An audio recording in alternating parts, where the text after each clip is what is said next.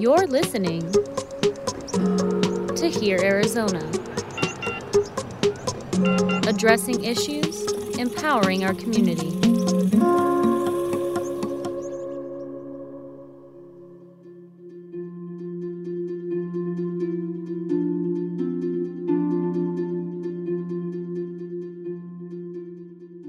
In the last couple episodes of Unaffordable, we highlighted the challenges that the low-income and homeless population face as home prices increase and waiting lists for shelters and transitional housing continue to rise. But there are more barriers to obtaining affordable housing and getting back on your feet than just finding available units. If you're homeless, trying to find affordable housing and a job, one thing you might need is a form of identification, a birth certificate, a driver's license, some form of ID. Rick Mitchell is the executive director of the Homeless ID Project. It's located in downtown Phoenix on the 13-acre Human Services campus. And that campus is designed for the purpose of providing resources from which people can end their homelessness. Homeless ID Project specifically is in the business of getting people the basic documentation needed to succeed. We're empowering individuals to end their homelessness by providing those critical documents that they need to end their homelessness. So people come to us and they're looking for an ID so they can get a job, or they're looking for an ID so they can get housing. And so that's where we begin. Sometimes it's a very easy process.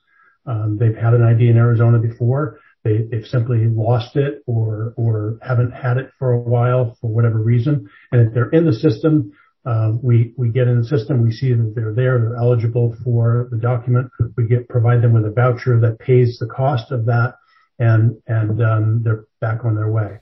Sometimes they haven't had an ID in Arizona before, and that can be a little more complicated.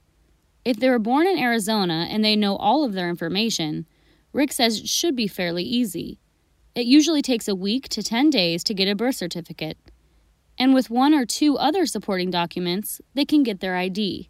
Last year, Homeless ID Project provided birth certificates, provided replacement birth certificates for clients from all 50 states, 3 of the 5 territories, and several people who were citizens born abroad.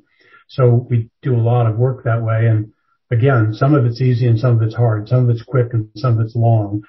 Indiana birth certificates right now, or as of a couple of weeks ago, we're taking 4 to 6 months. So somebody comes to Homeless ID Project, they need an ID. We got to start with the birth certificate. They were born in Indiana.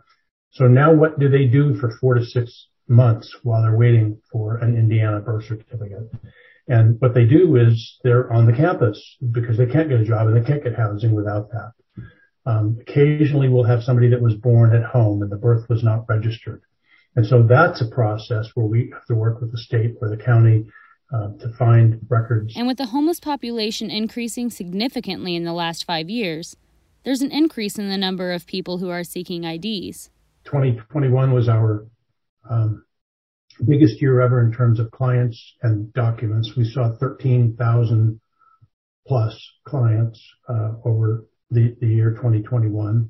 We provided 8,276 total documents. That's a lot of documents. Basically, we saw 50 people a day and provided 30 documents a day.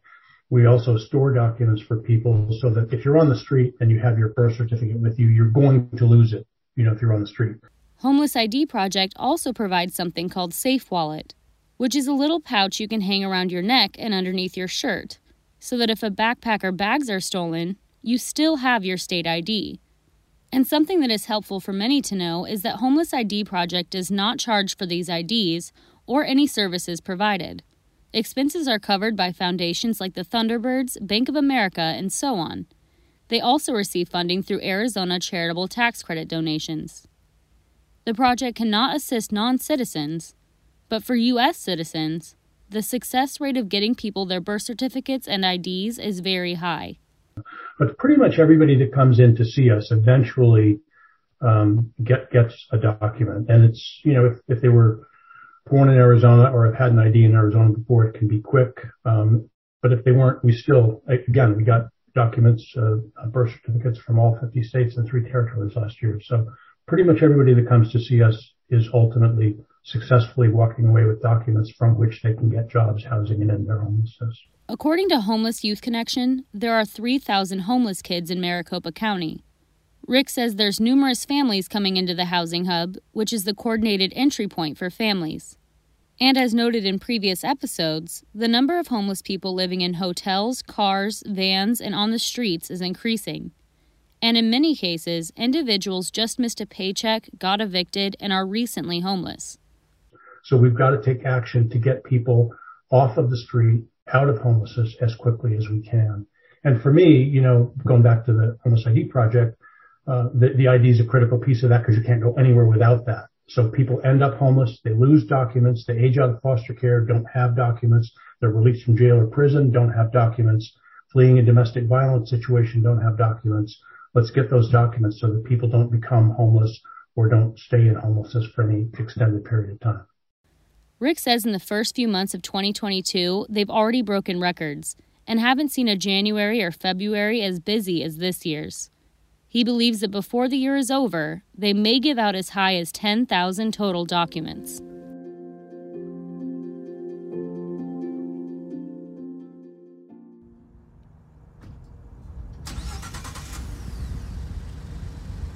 So we've talked about how to obtain crucial documentation and where people can find help in getting it.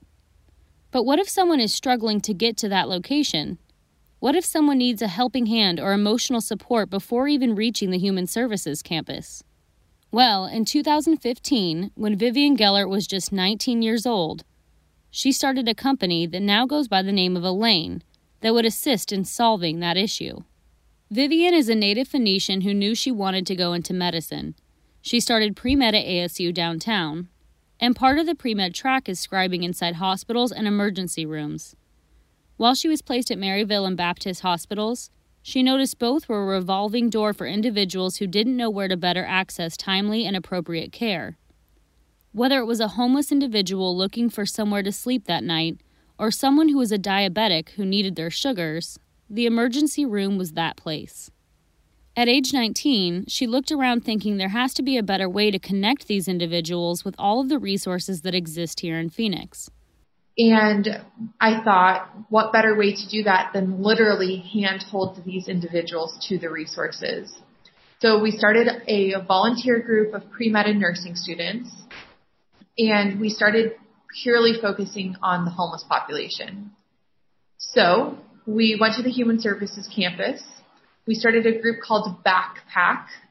Its goal was to incentivize these individuals to go and receive timely services and care by refilling backpacks. And it was tremendously successful. By the end of the year, we had served thousands of individuals. And how should I put it? The chairman of a large hospital system asked if we could expand our services for their patients at their hospital. So instead of going to the emergency room, they would connect with us prior. And I said, absolutely, we'd love to do that. I wrote a paper and wrote it as I would have for any other college paper, a health navigation transportation system for the homeless and underserved, and presented it to him and his CEO. And they said, this is so wonderful. When can you start? And sure enough, 2 years later, they launched a health navigation and transportation service for the homeless and underserved, and had Dignity Health as one of the major sponsors. Eventually, Backpack was renamed Elaine, honoring a substantial gift of the Herzberg family. Elaine Herzberg was experiencing homelessness when she was struck and killed by a vehicle. And then Elaine was the woman who was tragically lost her life by the self-driving car in Tempe, and her family provided us substantial support to be able to get going. So that's where the name came from. And ever since, we really can't keep up with the demand. And there are so many people who need this type of service where you're hand-holding and you're providing really a person behind a plan on paper. And Elaine is not just curb to curb, it's door through door. So if someone needs help getting to that appointment and checking in, Elaine makes sure they're physically walking that person through the door. But in a nutshell, that's really what Elaine is a person behind the system that is overwhelming for so many. Eric Barr is the executive director of Elaine. Before working with Elaine, he was interested in getting more involved in working with individuals experiencing homelessness. He met with Vivian for coffee to learn more about the organization. Eventually, an opportunity opened up to take over the transportation side of operations. I'm kind of behind the scenes helping out our drivers. We have a few drivers located in Phoenix and then also in Scottsdale. And so my role is really to kind of oversee our transportation operations, really work with community partners to help bring in support and let people know, hey, here's this service. Please reach out to us if you or you know somebody who needs access to these resources. And so I'm kind of helping oversee all of that. For Eric, it's exciting to see Elaine helping connect people to all of the different resources and important services they need to access. We really try to keep it open to services that might include employment. So if people need to get to job interviews or to and from work, food access. So if they need to get to the grocery store, if they need to go pick up food boxes, maybe it's the bank or DES to pick up their checks or to set up a checking account. The DMV for ID services, doctor's appointments. We might take people to the laundromat to, wash their clothes. We have clients who, have difficulties reaching all different types of, resources that whether they're forced to take public transportation or walk, a lot of times it can be really difficult to either get to maybe a place like the Human Services Campus that has a lot of resources kind of built in one space, or just accessing different places throughout the community. For transportation services, there's a few ways to schedule a ride with Elaine. Anybody who's looking to access our resources can find information on our website at elaineaz.org. So that's ELAINEAZ.org. And we have information on how you can, call and schedule rides. But basically, if someone were looking for transportation, they can reach out via email or phone call. It's a first come, first serve basis. So they say, hey, I need transportation to my doctor's appointment, or hey, can you take me to the grocery store, whether it's day of or maybe a week out in advance. We really try to be as accommodating as possible. Elaine's currently serving adults within a 15-mile radius of the Human Services Campus. In 2021, Elaine was able to provide over 4,000 rides to 700 different people, and was also able to help 26 different individuals out of homelessness as a direct result of using Elaine's services. According to Vivian, making a difference in the lives of homeless individuals can be done with even just a small gesture. People are listening and they're probably thinking, well, what can I do? We're all living in weird times right now. And I think kindness and just acknowledging each other is so important. And when you see that homeless individual standing on the side of the corner and you get nervous of, do I give money or do I wave or do I look away? Most often the best thing is make eye contact and wave. That's a human being and they're not a light pole. And just say hello. You don't even need to say hello, just wave. Kindness and recognizing one another goes a long way. So if someone's listening and they're wondering what can they do today, that's just a small little thing. Or keep a pack of socks in your car. Homeless individuals need socks. They put a lot of miles on those feet. So and socks are a huge part of actually good foot health. So the simple things matter.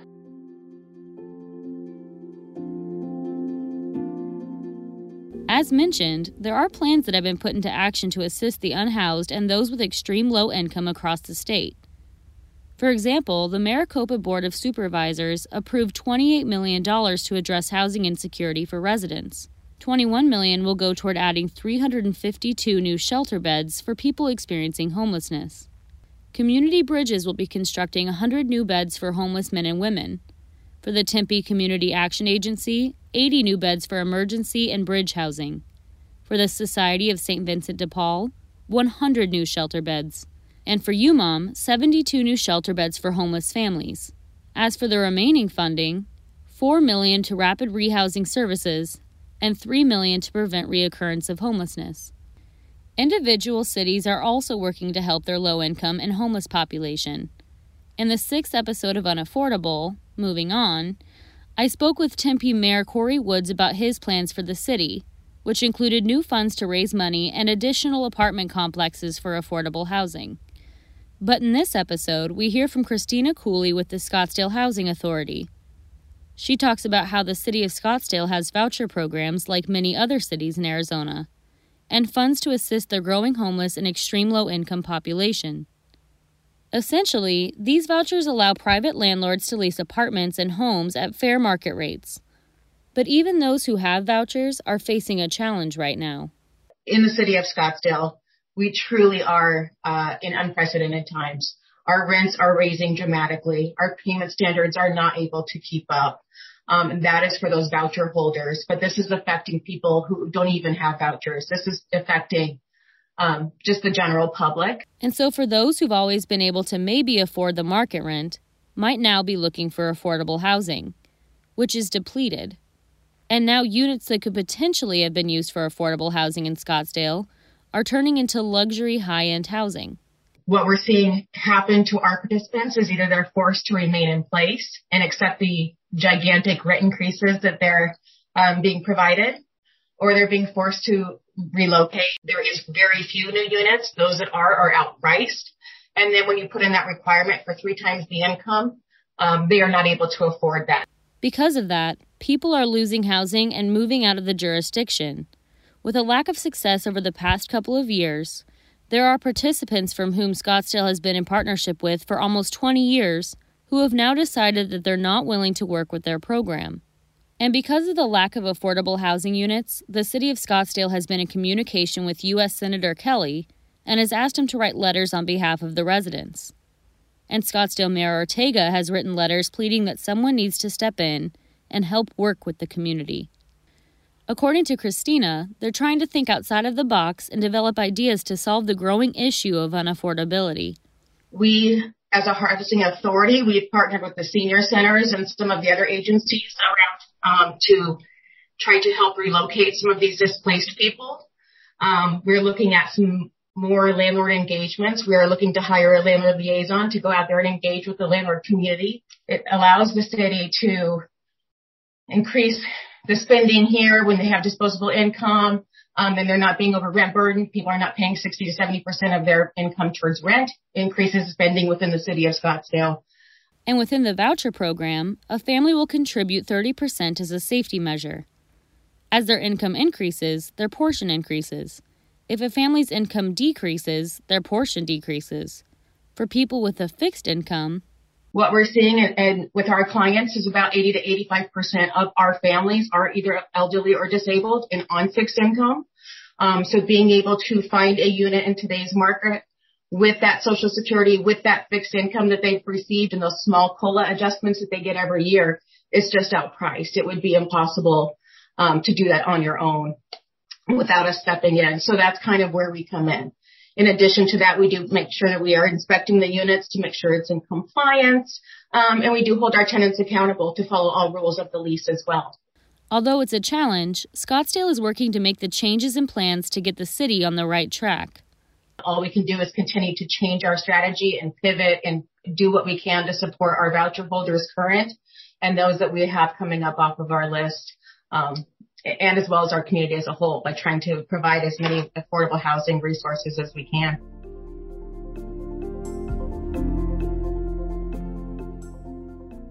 So for people who may be facing challenges with their vouchers, evictions, or whatever else the issue may be, legal services may be able to help. I'm Kamala Bridge. I'm the Director of Advocacy and Litigation at Community Legal Services. CLS, Community Legal Services, is a nonprofit law firm that represents individuals with their civil legal problems. Our focus is the low-income Arizonans. We strive to educate, advocate, and litigate on their behalf. It's focusing on areas of civil law. Assisting tenants and homeowners who are at risk of foreclosure is a key priority, so it can represent tenants in court.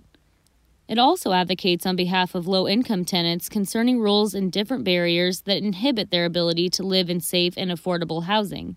First of all, we do represent tenants in court. In Arizona, or most places, most landlords are represented by an attorney. We will represent tenants in their evictions, but also affirmative litigation for habitability and fair housing cases. So we have the opportunity through those experiences, to see some of the barriers that tenants go through. But she said they also understand that sometimes these things are tied to other issues they can assist with, like unemployment or domestic violence. And when those barriers are presented, they try to advocate and get the word out to see if there's anything that can be done to remove those barriers. It's very difficult in Arizona. Before the pandemic, we had an eviction crisis, and we're making national news with the level of evictions. So when we get back to normal again, our normal is terrible. So we try to not just level the playing fields by representing tenants, but also talking about are there rules, are there processes that we can improve that would make the process easier and more accessible for low-income Arizonans. And we also focus on vulnerable populations, and also we look at the process through a racial equity lens, realizing that evictions hit our communities of color in a larger amount in Maricopa County than white communities. Through the eviction moratorium, people were still being evicted, while many people have assumed that it stopped evictions. In fact, Arizona had the highest amount of evictions through the moratorium. And because of that, right now there are people who have judgments on their records in the midst of a rise in housing costs and rent. So low-income tenants are faced with increased rent and now having judgments on their records, which is another barrier to be able to find housing. We're noticing a lot of landlords deciding to not just increase their rent, but also to give tenants 30 days notice to get out. So this puts tenants in a really vulnerable place, because moving is expensive, finding an affordable place is expensive. If they have a judgment because of non-payment of rent, during the pandemic, that's another barrier to finding an affordable, safe place to live. Pam told me there were tenants who have asked for an accommodation, and landlords were unwilling to give them reasonable accommodations. When things like this happen, she tries to help tenants with their fair housing violations. And when it comes to cases dealing with evictions, we can't help them find a new place, but one of the things that we can do is help them remove the eviction from their record. We may be able to work with the rental agencies to get the landlord paid whole, and then negotiate with the landlord to make sure the tenant's judgment's vacated. There are some cities who require the landlord to vacate the judgment if they accept funds. So if the landlord doesn't vacate that judgment, they can help the tenant make sure that's done. They also prioritize tenants who are in subsidized housing. Section 8, for instance, if a tenant has an eviction on their record, that is grounds to lose your Section 8. Section 8, was meant are funds from the government to help keep tenants housed who otherwise would be homeless. Tenants spend years on wait lists trying to get onto Section 8. They have to recertify every year. And then an eviction for non-payment of rent can force them to put their Section 8 in jeopardy. If an individual is on Section 8 or they're in subsidized housing, legal services can help them keep that subsidized housing. In some cases, the individual may have to leave their current residence, but legal services can help them stay on that subsidy. There are also certain cities offering priority to certain tenants, helping tenants connect to get those vouchers. So people shouldn't wait to the last minute to deal with some of these things that are going on, whether it's unemployment hearing, like notices they're getting, or tax issues that they're getting. Maybe we also help people with debt relief. Maybe their credit cards or they're getting notices of debt. These are things that we can assist. It's better to reach out as sooner the better to start working on those issues, and so that you can move forward. We want everyone to move forward, and also, we want the community at large to not think. It seems that a lot of people care about evictions and affordable housing right now since the pandemic. But again, we've always had these issues before the pandemic. we need to start thinking of long-term solutions for our community.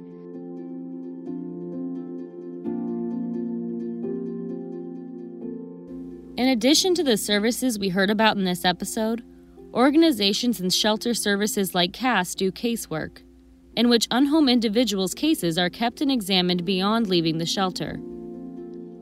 This means that there are caseworkers actively following the path of individual people so that they may hopefully better understand how to set them up for success.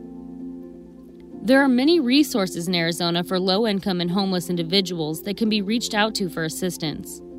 The road to success may be a challenging one, but there's people out there trying to make a difference, and lend a helping hand.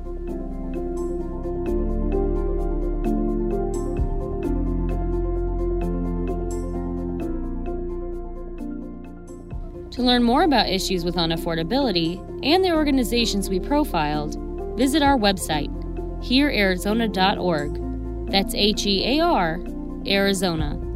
There you can subscribe to our newsletter and check out our other podcast series.